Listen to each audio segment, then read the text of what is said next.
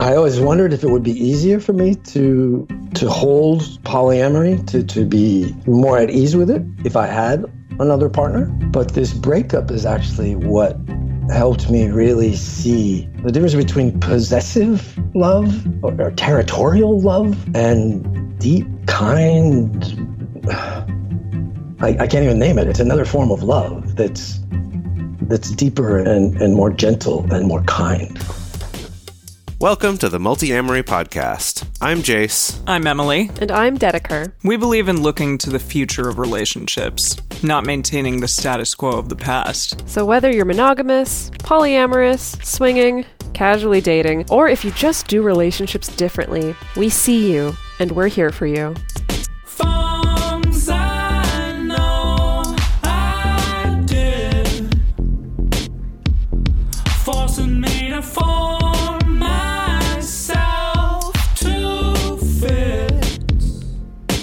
On this episode of the Multi-Amory Podcast, we're celebrating Metamours, the partners of our partners.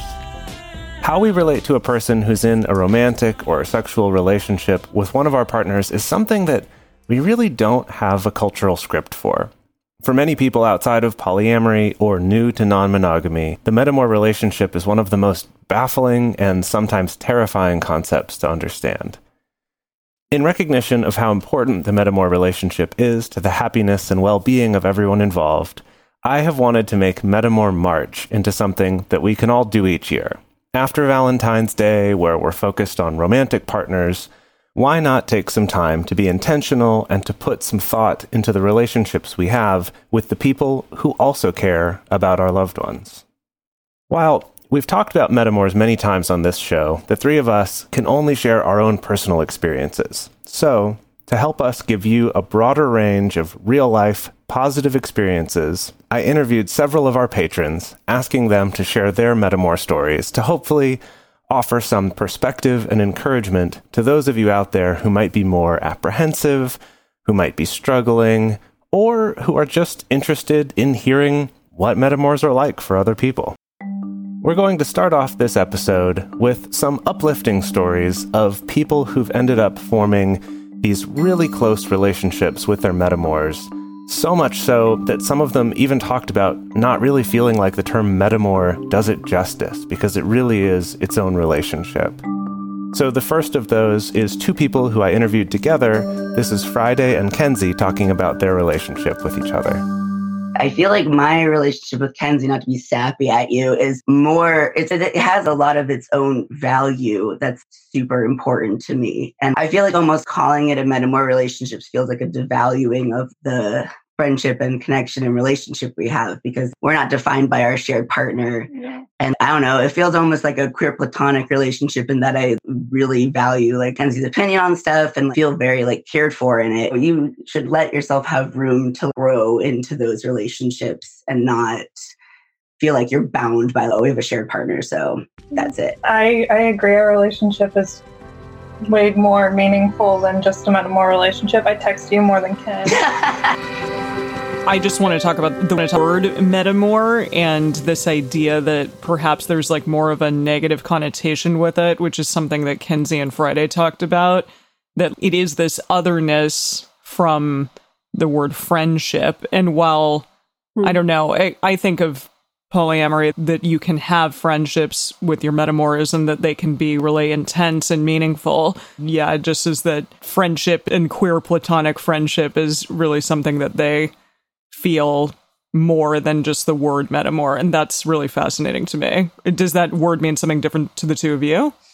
As you're saying that, it does strike me that this word showed up, was created to fit an experience, right? Where there wasn't quite a label for it. But the reason why there wasn't a label for it is because I think it probably came from a sense of, oh, the person that my partner's dating, they're not my friend. Like, they're not starting out as my friend or my acquaintance or things like that. But they're also not necessarily my enemy. And so we need to kind of create this term in the in-between. And I do think that that is interesting because Metamour, the term itself, doesn't tell you that much about the actual quality of the relationship. You know, you could be Metamour acquaintances, you could be Metamours who've never spoken to each other. You could be metamours who are best friends and business partners, so many things. I think that the closest thing is always in-laws. To me, that's always the best possible analogy for a metamour, where it's this term where an in-law could be like, oh, the in-laws, am I right? Or it could be like, hey, this is my brother-in-law, we're starting a business together, or something like that. That it's that relationship varies, how positive or negative it is. And so I think with metamour, it is interesting, though, to say, yeah, we fit the label of friend and we fit the label of metamour. Which is the one that really fits for us, though? Like, which one do we feel is most descriptive of our relationship rather than the other way around being, oh, well, if we're a metamour, we have to call it that. The second two metamours that I had here was Melissa and Ellen, and they sort of expressed a similar sentiment, which I thought was cool. I think about our relationship as the surprise gift of 2020, which was such a horrible year in so many ways. Should I mention our first contact? Sure. Melissa and I matched on OkCupid some time ago, and we had one of those chats where it seemed like everything could go really exciting, and then it stopped. And for many years, I thought it was my fault, and Melissa thought it was her fault. But it was just that our circles had crossed too much and we were uncomfortable, so we stopped talking. And so then fast forward 2 years, and I matched with our partner on OkCupid and started talking and got along, met in person. He resisted us meeting at first. But yeah, we weren't really down with that. I think for us it was meeting was a good thing. We saw it as a good thing, wanting to know who this other person was and get to know them rather than fears or projections. Yeah. It's harder to be jealous of someone you've met. Yeah. That's lovely. So one thing that I really wanted to do in this episode was to give our listeners kind of a variety of experiences that people have had with their metamours and how they can be really positive. But I think it would be not accurate to portray all these fairy tale stories of we clicked instantly and we got along. And while that happens sometimes, and actually a lot of the people I interviewed had that experience, I also wanted us to look at some people's stories of where it didn't start out as good, but it ended up being something very positive. The first of these is Candace talking about her experience with a metamour who had mostly had bad experiences before her. She had some bad experiences in the past, so it took a while before she was willing to do more than just be friendly. In the beginning, it was, okay, we'll play Mario Kart together, or I'll go to things and events that our mutual partner is going to with you as a group thing because I want to be with him and I'm okay with you being there. It would take, I'd say, 6 months before she realized, okay, you're not just being nice to me so you can be mean to me later or screw me over. She was working multiple jobs, so it was really difficult for her to spend quality time with our mutual partner. So I reached out. I was like, if you get an unexpected day off and it's a day that I would normally have plans with our partner, reach out to me, let me know. If I don't have any serious concrete plans with him, I'm happy to exchange days with you, let you have some time with him because I know that he wants to see you. Something that I really like about this whole scenario here is that one metamour is changing the narrative on what metamours can be for the other person. That's quite lovely. I know that in past relationships, I've been into a new relationship and thought, even if it was just subconsciously, that it was going to be identical in many ways to the past relationship. And I think that's true with metamours as well, that if you did have a really shitty experience with someone, then maybe that means that's just how this goes. Everyone's going to be an asshole in some respect, and nobody is going to communicate as well as they should. And so this is really lovely. It sounds like this person changed the narrative for their metamour on what metamours can be to each other. I feel like I absolutely had that kind of experience early on of learning that I need to be on guard about metamours. That's definitely taken a lot of time to unlearn and find other ways to approach things. And part of that, I think, is just from being more confident in my relationships and who I am as a polyamorous person. I think that also has affected it. But that's not something you can just jump to right away. And I think this is a cool example of how maybe someone who was a little more comfortable was able to reach out to their metamour and kind of help them to learn there's another way this could go, like you were saying, Emily. Yeah, I guess it's striking me that, like, my partner Alex never had a metamour before Jace. Right. I forget about that. So he's only had good experiences. He's only had, I guess, at least non-destructive experiences. I feel like I need to ask him about that, about what his perceptions of what a Metamour would be before that experience. This is from Jack talking about having a more challenging start to a Metamour relationship and then that turning into something more positive. So she was, I don't know what you call them, but Metamour. She was the partner of my Metamour. And I was actually terrified to meet her at first because she was having this big fight with Ashley. And all I had heard was negative things about her. So I met her at Pride in 2019. And I remember just being so afraid of her and what her reactions to me might be and if she was going to be a nice person and all this stuff. So if I'm going to make a really long story short, she's now my partner. And yeah, we basically practiced kitchen table poly from the beginning. And during COVID, we all ended up living together during the first 8 months or so of COVID. Well, so it's interesting that Jack talked about your Metamour, or like your, the partner of your Metamour. And I think there is a slowly burgeoning term for that I've seen dropped in a couple of places. Yes, and I think it's, I think it's something like a tetramour or something like that. Like, it's, I don't know if that's accurate, but I am starting to see a little bit of that vocabulary showing up. I don't know if it's going to catch on or not. I feel like the polyamorous community is relatively small depending on which area you're in. Los Angeles is going to be fairly large, for example, but if you're, I don't know, in Jackson, Mississippi, potentially it's going to be smaller. So having a Metamour or a tetramour, it feels as though you're eventually going to come across this person. So even though Jack had heard not great stuff about this tetramour, so I appreciate that they made their own decisions, and ultimately it was a good thing. Yeah. And now here's Melissa telling a story of how she was able to generate compassion for her partner to get past a potentially challenging beginning to a Metamour relationship. And so when he and Ellen matched, we actually weren't fully open. And so that was a bit of a challenging start, where he and Ellen had met before through a festival we're all involved in. And so they were just chatting as friends, but I discovered the messages. And yeah, it was just not probably the best start. But I recognised he'd found it so hard for so many years to find nice ongoing connections with people, as I had, and I really wanted him to have that, and I could really see the potential with the two of them, their compatibilities, and yeah, it was really worth working through those issues and supporting their connection.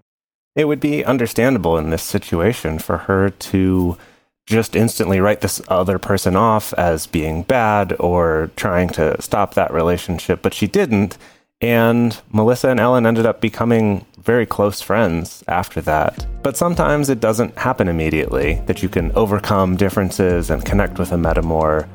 It's not entirely in your control.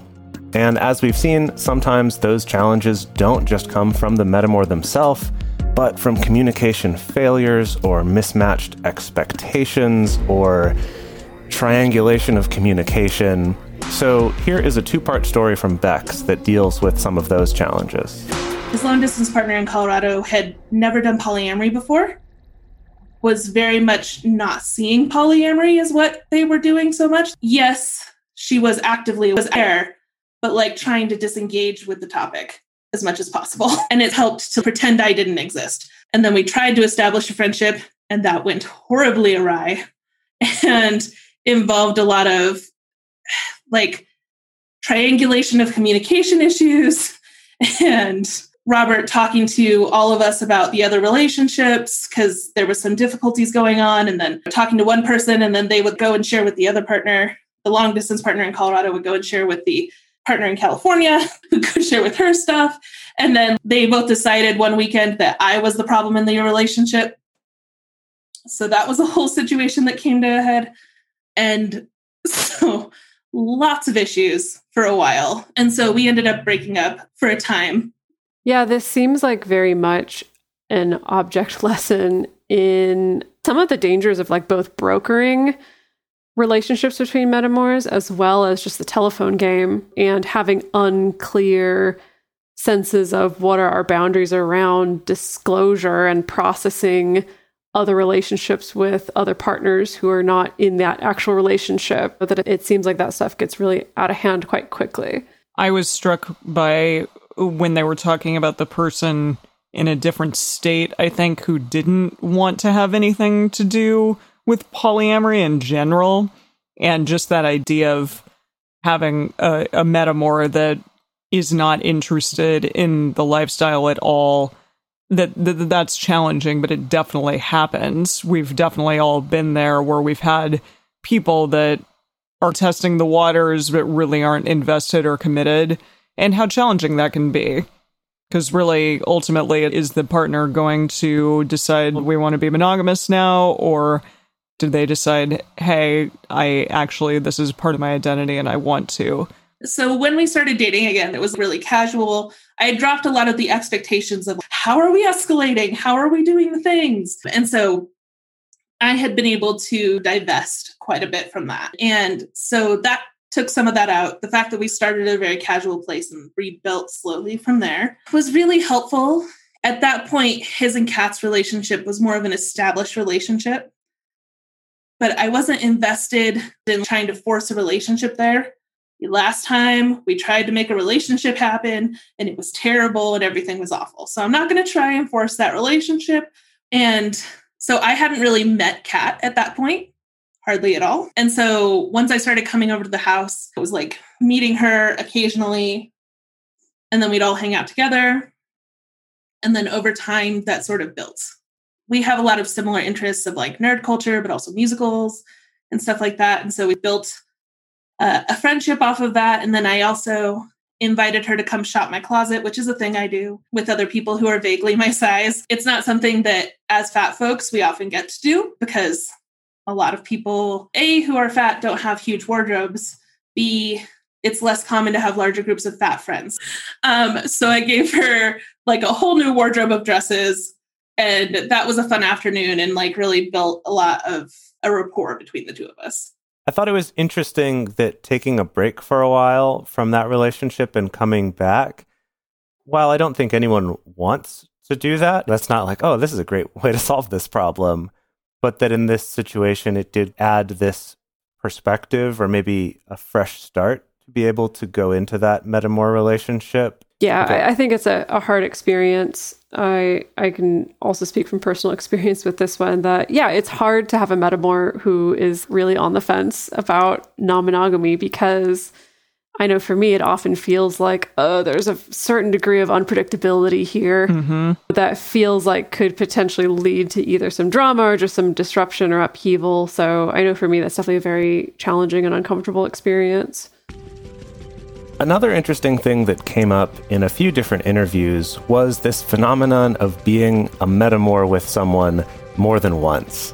And maybe this is just because the polyamorous community is really not that large when it comes down to it, but these stories of either being someone's metamour, staying in touch or not, and then ending up as their metamour again in the future, or being a metamour and going through a breakup, but still maintaining that friendship with the metamour. That these were all themes that I definitely saw come up a number of times. So this story from David, I really liked because it talks about exactly that, about maintaining a friendship throughout breakups as well as multiple relationships. In 2017, I was dating someone who's fairly well known in the kink community here, and met her other partner, Rin. Rin and I were at events together. I invited both of them to come to parties that I had at my house. I always enjoyed talking to Rin. She and I had a lot in common. So the partner broke up with me first and then with Rin about a year after that. And we remained friends. I invited her to parties still. And I might say these parties were always interesting because it was a mixture of kink friends, poly friends, partners, people from my church. So you never knew what was going to happen in the conversation. My partner, Betsy, had mentioned to me at one point she thought Ren was really interesting. And so I had a socially distanced outdoor birthday party this past year at my partner Anne's house. And Ren and Betsy both came and had a long conversation and started dating. So Ren is now my Metamour again through Betsy. And we still hang out some and have lots in common. I thought that was a really touching story of how Metamours can support each other through a breakup with that mutual partner in a case like this, where they both broke up at the same time, but then could also stay in each other's lives and potentially become Metamours again in the future. That's really cool. That's interesting. I feel like I see that surprisingly often. It's not the most common situation, but sometimes it seems like this is just something that happens where it's like the hinge partner goes like the nuclear option. And it's just, I'm going to break up with everybody or with at least multiple people at once, or I'm going to break up with all the rest of my partners to be monogamous with this one partner. And of course, that's a crappy situation that often has a lot of pain attached to it. But it is one of those things where if you have a decent Metamour relationship, you can be support for each other to a certain extent in getting through that.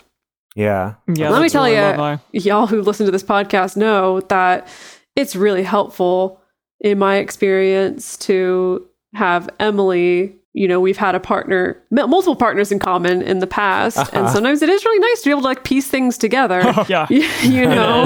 or vent about things. Yeah, that's pretty fantastic. When blah, blah did that. Oh yeah, that sucked so bad. He did that to you too? Dang. Yeah. Not talking about Jace, but someone else. Yeah, no, it's lovely.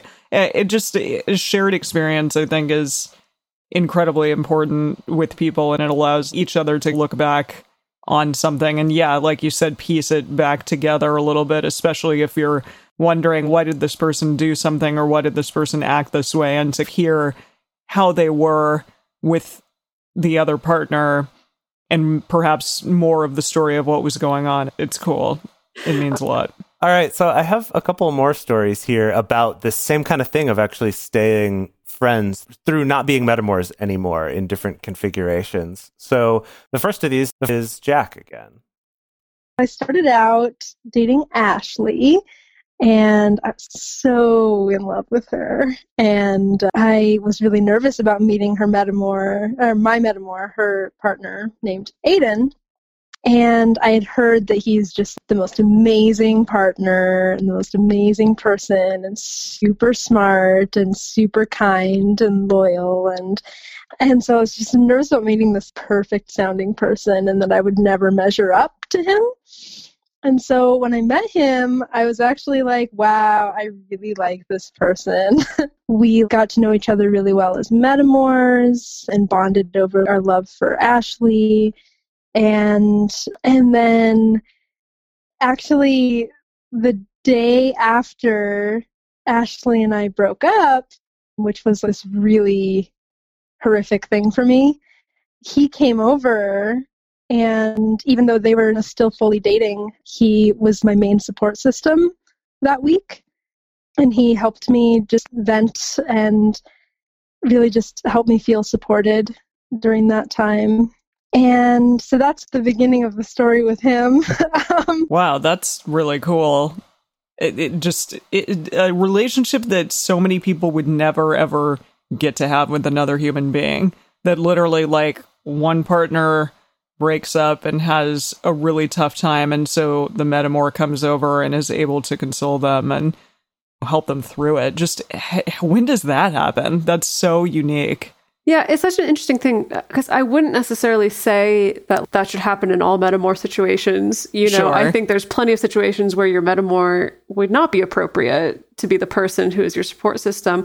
But I think this does bring us back to the beginning about that sometimes the actual relationship transcends what the label of Metamour is. Mm-hmm. That clearly there was something here. There was more of a connection here that wasn't just about our shared partner, because once we no longer shared a partner, we were still able to find that connection as a source of strength.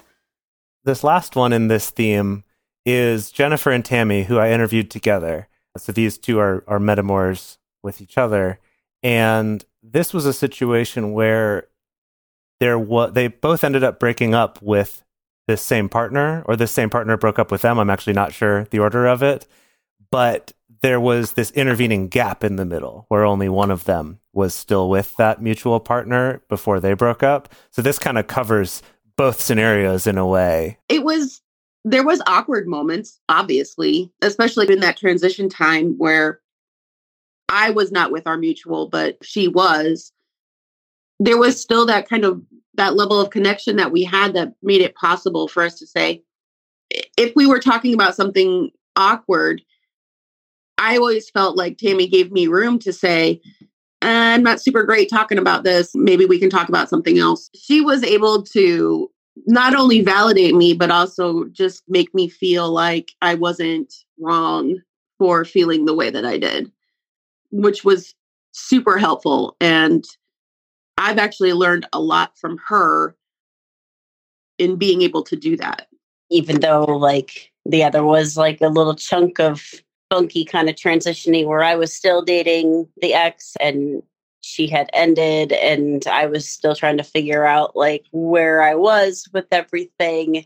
She was still there for me, still very respectful and supportive and everything. And then after I chose to end my relationship, it wasn't a situation where, we're both done dating this person, and so we just don't have any ties together or anything like that.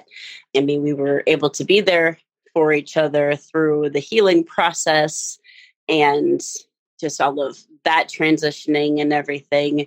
But we still chose to continue our friendship and strengthen our friendship and just put time and effort into that and everything, which I think is really wonderful. And I'm really glad that I've got this friendship, this awesomeness from my ex-partner there.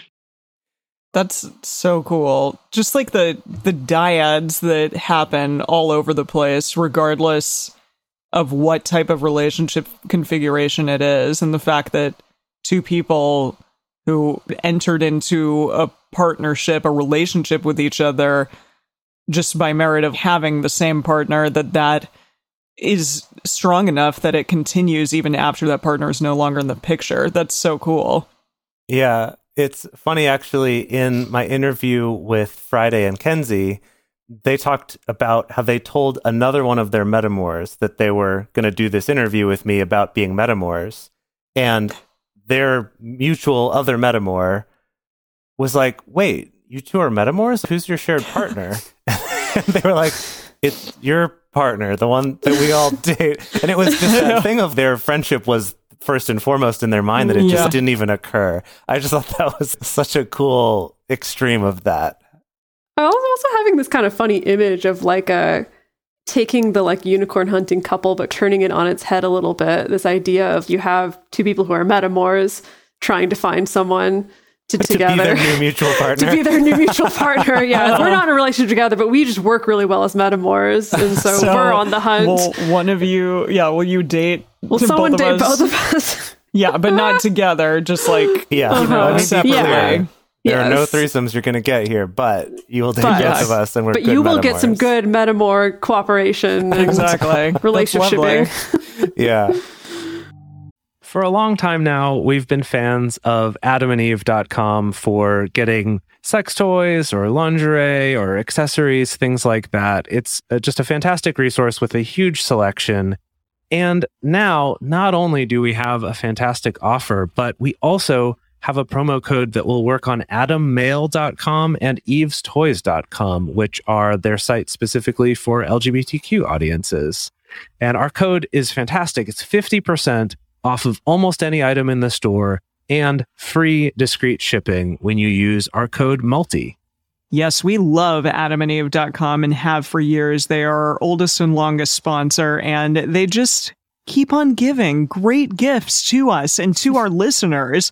You can bring more pleasure and satisfaction into your bedroom by going to adamandeve.com, adammail.com, or evestoys.com and select any one item. It can be, an adventurous new toy or anything you desire, something fun, something sexy, whatever sounds good.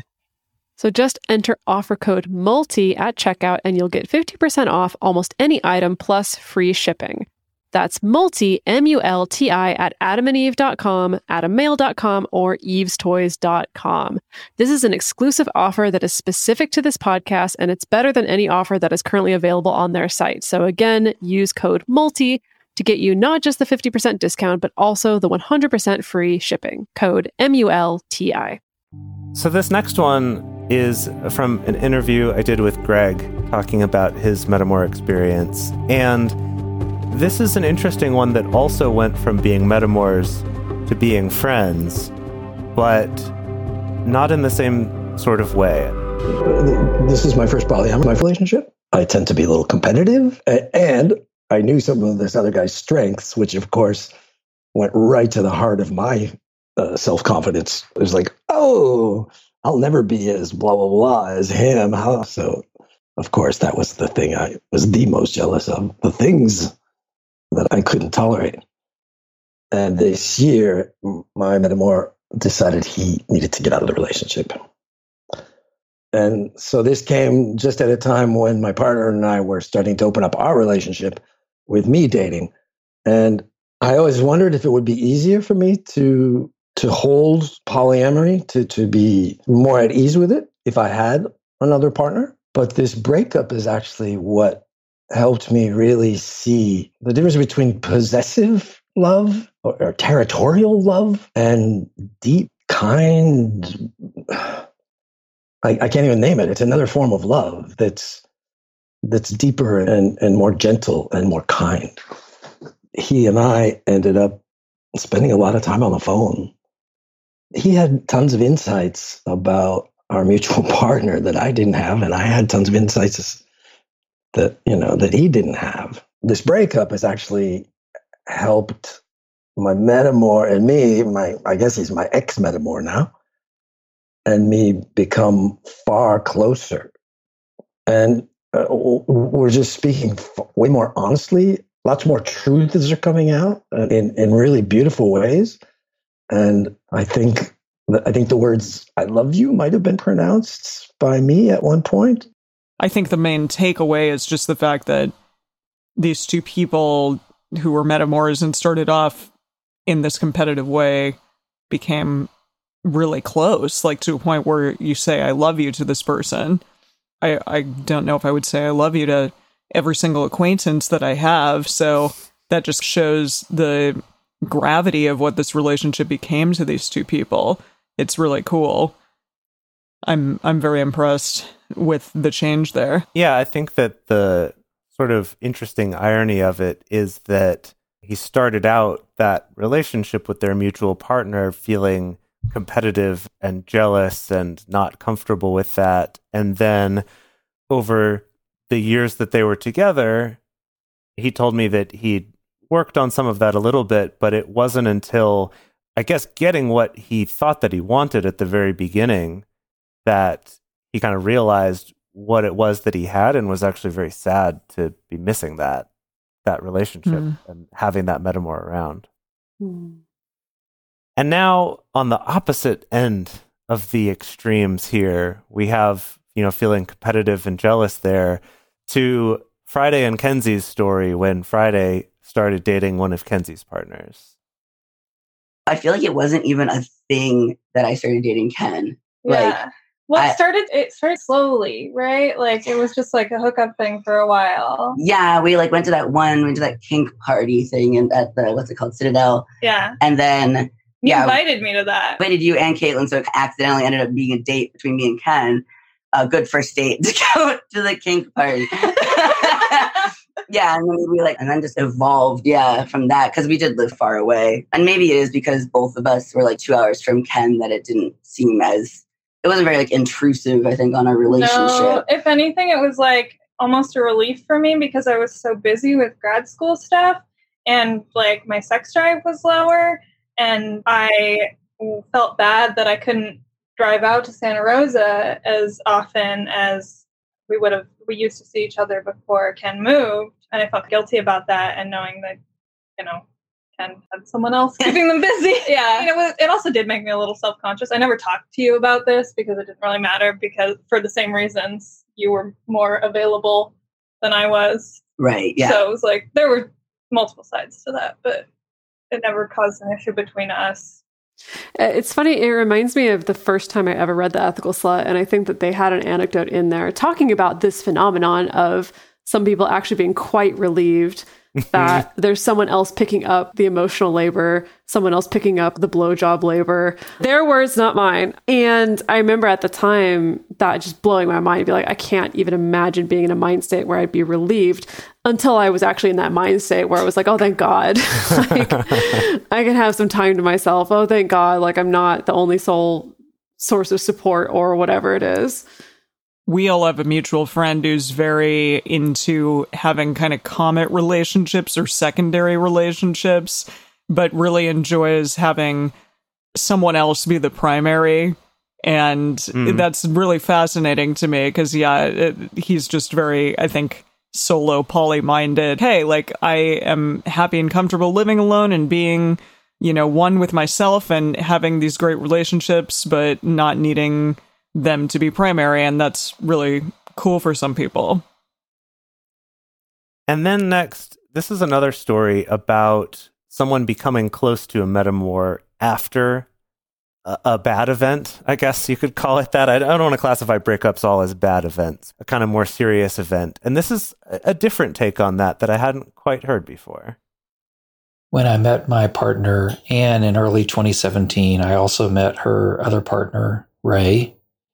And I liked Ray, but he was just a not terribly connected Metamour. At one point, he messed up on our STI protocols, and he's very conscientious, even though he sometimes does impulsive things. And so, as part of cleaning that up, he agreed that he and I would meet monthly to have lunch or just to talk, and he'd disclose what he was doing so that he could be transparent to us.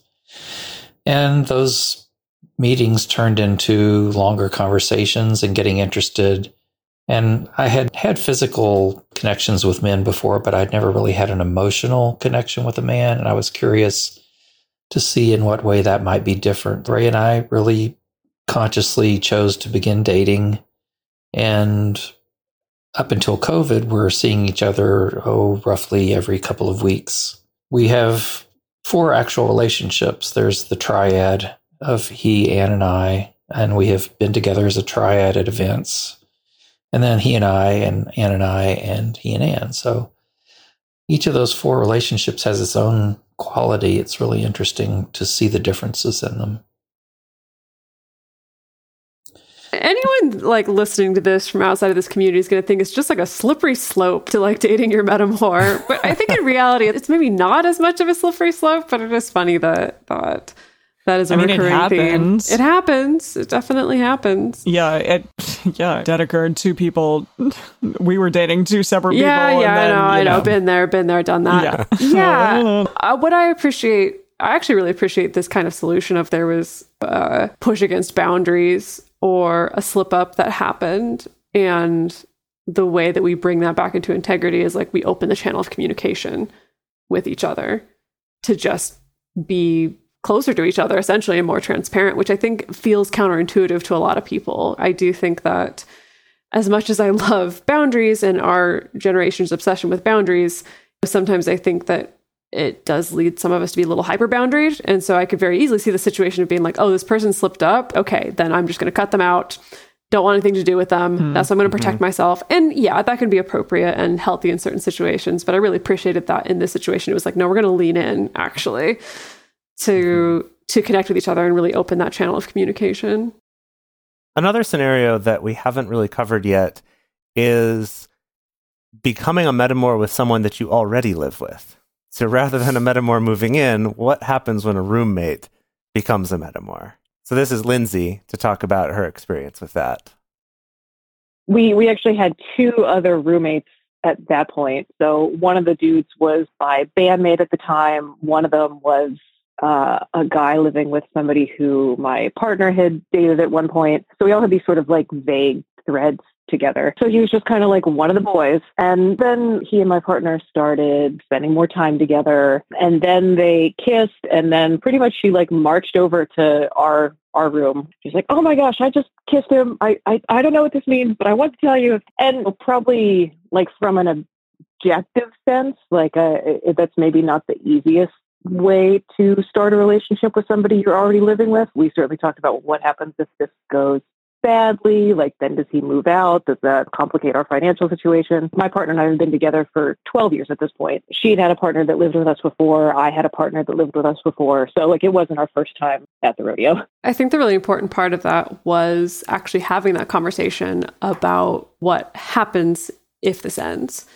And that's something that I think is a really important conversation to have for all kinds of relationships. It's not a conversation we're really encouraged to have, to think about how does this work out if it ends. If you think about the first time you're moving in with a new partner for the first time, no one wants to sit down and be like, okay, but real talk, we need to talk about how we're going to sort this out if our relationship ends up going sour.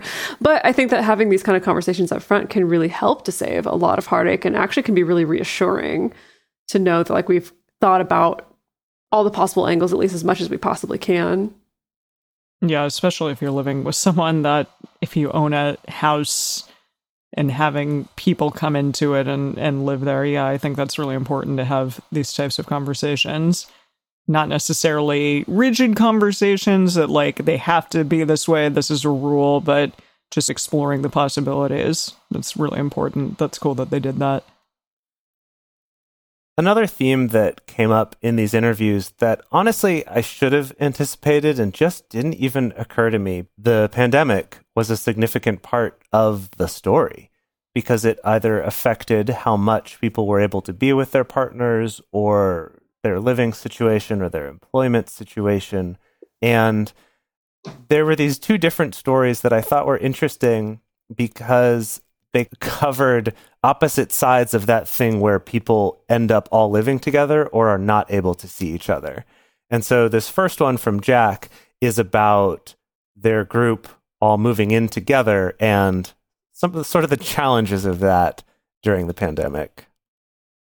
At the beginning of COVID, there was a lockdown order, and I think we all just wanted to feel safe and held and getting through this together. So because we had the space to do so, we just joined into one house, and it lasted, we thought it would last 2 weeks, and it lasted 8 months.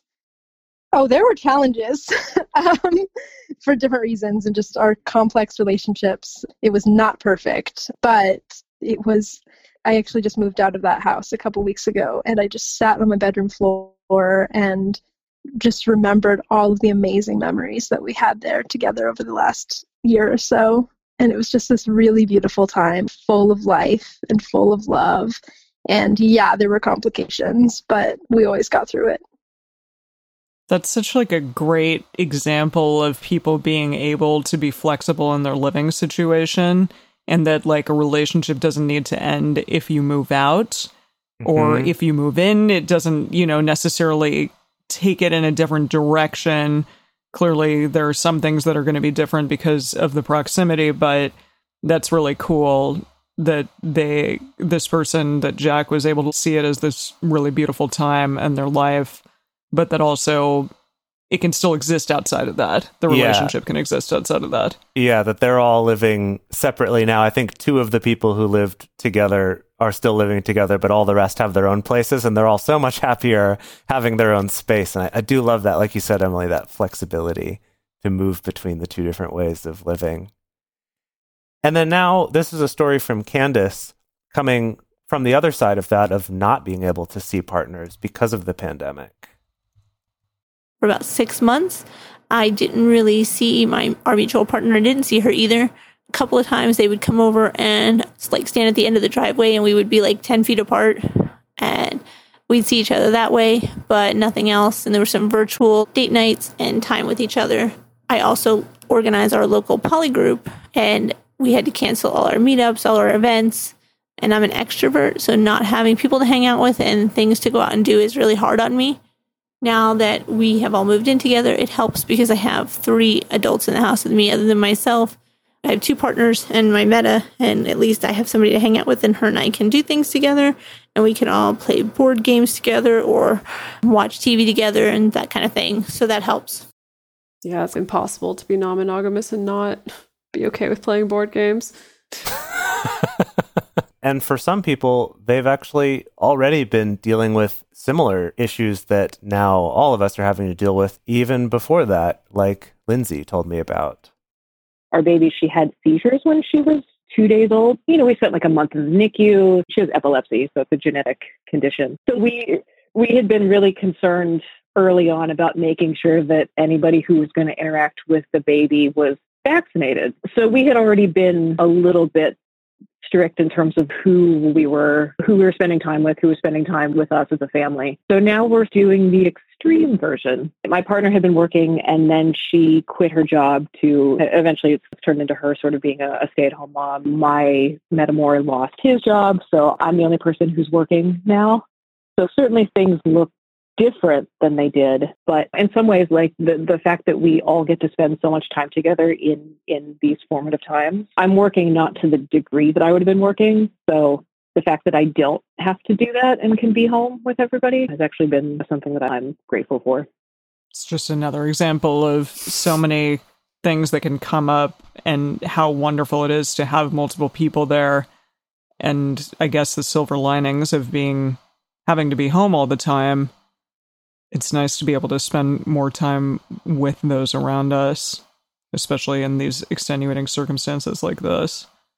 Yeah. Yeah, just another period of time where our chosen families are even more important. Absolutely. And then I really enjoyed this next one with Ellen and Melissa, where they explained that during lockdown, they all separated from each other, had to isolate from each other, but that the 2 of them who are Metamours realized that for them, they could hang out together and not have to fight the urge to jump all over each other. And so that actually was a way for them to really build their friendship. So I stopped seeing Jan at all because my sister's partner, who also moved in with us, is a nurse. And that risk just seemed too much. And so Jan and I had phone calls, but Melissa and I knew that we wouldn't have any trouble keeping the social distance. So we started going on walks together, and that's how our friendship strengthened and really grew. So that was really lovely again, just getting to know each other, what our values were. Yeah, that each other isn't a threat. That was a really special part of that time because it was quite intense. It was really hard for me not to have any other connections. But yeah, it was really nice to be able to explore this other relationship. And yeah, so then after lockdown finished, yeah, and that just continued naturally over the next 6-9 months over the year. I wonder how many people are going to have these like really strengthened connections out of this whole time, and what a lack of physical proximity will do to relationships, if those will be strengthened, if like they have to change because you're not allowed to see each other as close, or you just have to speak instead of having sex or stuff like that. Yeah, it will certainly be interesting to see. There were so many great stories and so much great content in all these interviews, but unfortunately not all of them could make it into this episode. However, we are going to explore some of these a little bit more in our bonus episode for patrons. So, to close out this episode, I asked our interviewees to share something that they've learned from their current Metamour experience in the hopes that we can all learn from each other. And it was really interesting getting to hear the different takeaways, what was similar and what was different in terms of what they've learned from having these positive experiences and what they will take into their future Metamour relationships. So to start us off with what we've learned is Paula, who has not been heard yet in this episode, but we will hear more of in that bonus episode for patrons. The thing I've learned is that what I want isn't always what the other people want. I want to have these really strong Metamour relationships that kind of stand alone, but that's not what everybody wants. Sometimes they don't want to be in contact with you and they don't want to have a relationship with you. And what I've learned from that is that's okay. You still should be respectful and kind. Yeah, I think probably something that we've learned is you don't have to rush it. You don't have to just instantly become best friends with your Metamour. I feel like maybe sometimes there's a pressure to do that because you want to be doing like the best version of Polly, like knowing not to take that personal, like just taking time to observe and maybe figuring out where the places are that you can align with this person, where your interests can overlap. The most obvious one is I've learned the difference between this kind of early territorial love where I just want to be in a bubble with the other person, and then this bigger, more gentle love that I was able to have connecting with my Metamour. The pivotal moment was an evening in bed with my partner, and it was clear that I wasn't going to be able to seduce him away from my Metamour. And so I said to him, tell me why. Tell me what it is you love about him. Tell me all the qualities about him that make you want to continue to be in a loving relationship with this man. And it changed everything for me. I think a lot of it's about treating it as a friendship first, and like a Metamour relationship second. If you want to have a friendship with a Metamour, the times I've had more negative Metamour relationship is because it was very much all through the hinge partner facilitating the relationship. The hinge partner is facilitating all the things, and we can't talk freely with each other. I think for me, I've had a couple of like shaky or uncomfortable Metamour relationships. I think the biggest thing is when the hinge partner is nervous about the Metamour relationship, really gets too involved in it. That makes it just adds this whole dynamic that I just want to get to know this person as their own person. And we don't have to be best friends, but just approaching any relationship. And when there's like too much, I think, anxiety or meddling, quote unquote, from the hinge partner, it adds this tension and stress, I think, on both sides. I think certainly something that had been a problem for me in other relationships was that, like, oh, I'm having a problem, and the only person I can talk to is with the partner that I'm having the problem with. I guess I made a pretty conscious choice that I think I need to have a broader circle of friends, and that also has more depth to it, so that I have other places that I can be. I have other people that I can talk to, making sure that my life is full and happy. He's not going to be my go-to person for processing heavy emotional stuff, because I have other better avenues for that. Probably go in with fewer nerves into that relationship, and with kind of the expectation that I'm probably going to really like this person. You're not going to love your Metamour 100% of the time, so be open to having differences with them, but also be open to having one of the best relationships of your life with them. We would like to give an extra special thank you to David, Tammy, Jennifer, Paula, Jack, David, Kenzie, Friday, Melissa, Ellen, Lindsay, Candace, Bex, and Greg for sharing your stories on this show. We really appreciate it. And we also really appreciate all of you listening out there, and we would love to hear your stories as well. On our Instagram, we would love for you to share your Metamour stories as well, so that even more people can benefit from hearing other people's experiences, to know that we're not alone, and there are a lot of different ways these relationships can look. The best place to share your thoughts with other listeners is on this episode's discussion thread in our private Facebook group or Discord chat. You can get access to these groups and join our exclusive community by going to patreon.com/multiamory. In addition, you can share with us publicly on Twitter, Facebook, or Instagram. You can email us at info@multiamory.com. Multiamory is created and produced by Emily Matlack, Dedeker Winston, and me, Jace Lindgren. This episode was edited by me, Jace Lindgren, and Mauricio Balvanera. Our social media wizard is Will McMillan. Our production assistants are Rachel Shenowork and Carson Collins. Our theme song is Forms I Know I Did by Josh and Anand from the Fractal Cave EP. The full transcript is available on this episode's page on multiamory.com.